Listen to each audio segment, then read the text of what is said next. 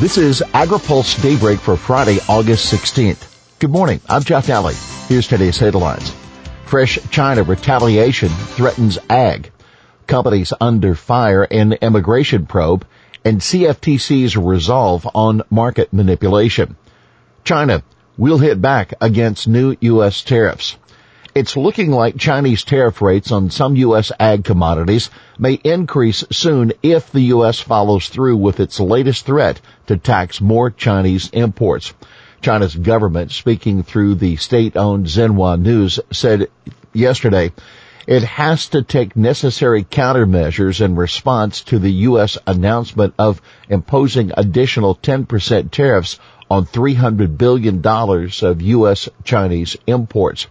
No details were given on which U.S. products would be hit, but China previously threatened to raise the tariff rate on $60 billion worth of U.S. products, including citrus fruit, berries, vegetables, and nuts.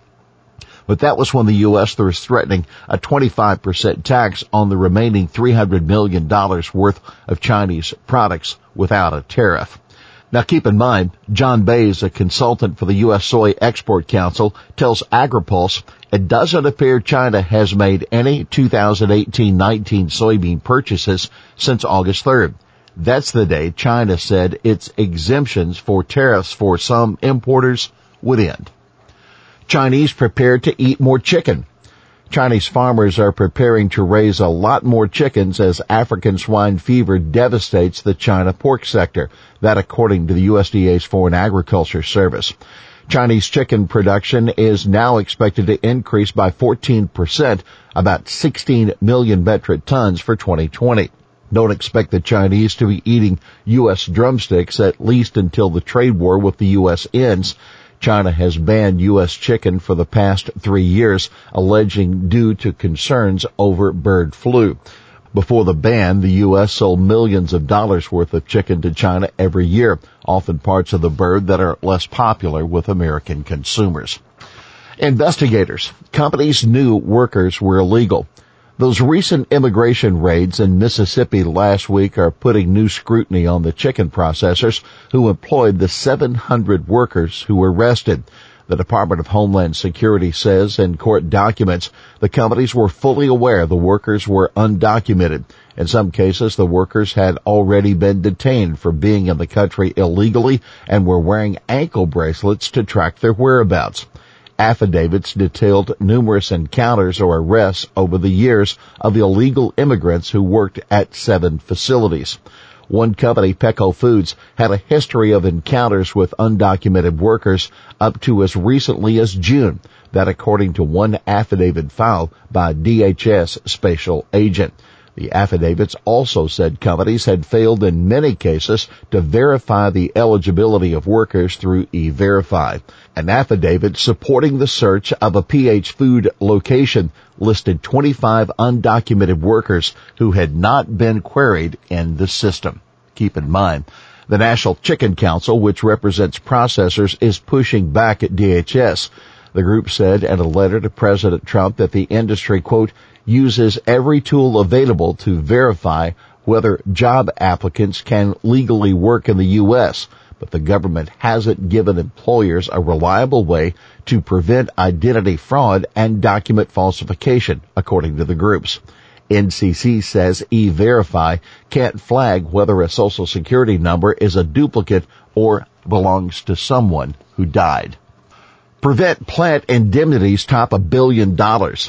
Farmers have been paid well over $1 billion in prevented planting indemnities so far, and that number, quote, is going up rather exponentially as claims are filed. That Risk Management Agency Administrator Martin Barbary speaking with AgriPulse.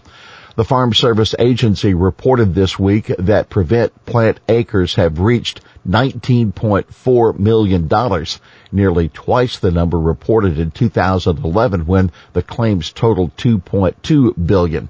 The last time claims topped $1 billion was in 2015. RMA is providing some additional relief to farmers who were hit by flooding this spring. The agency has decided to delay charging interest on premiums that were due on Thursday. RMA earlier agreed to allow earlier haying and grazing of cover crops planted on prevented plant acres.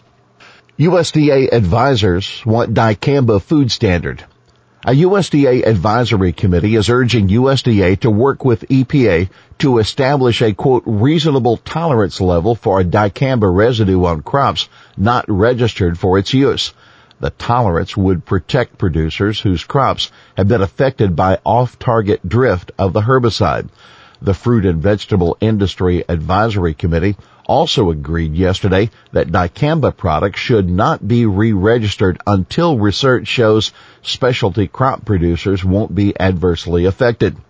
For the third year in a row, complaints about the herbicide, which is registered for use in soybeans and cotton in 34 states, have continued to come into state pesticide offices.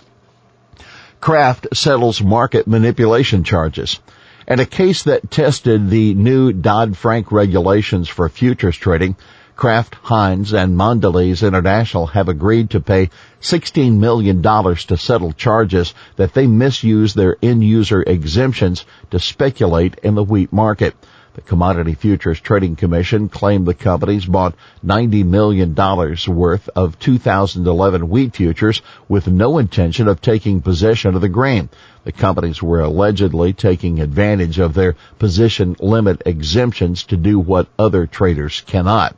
The consent order settling the case demonstrates the CFTC's resolve to aggressively prosecute and punish those who manipulate or attempt to manipulate our nation's commodity markets, the Commission's 2 Democratic members said in a joint statement. EPA pressed to watch pollinator plans. EPA is stepping up its oversight of state pollinator protection plans.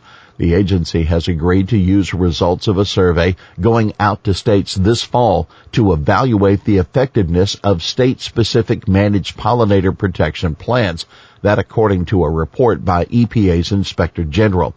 Some 45 states have adopted voluntary measures designed to reduce risk of pesticides to commercial bee colonies and other pollinators, but their usefulness has not been examined closely yet. The IG report also recommends EPA use the survey data to advance national program manager guidance goals. Bee colonies declined from 5.7 million colonies in the 1940s down to 2.7 million colonies in 2015. Here's today's He Said It. This needs to be done quickly if it's going to be done. The government doesn't benefit from letting things drag out because people find lots of reasons not to do something that should be done.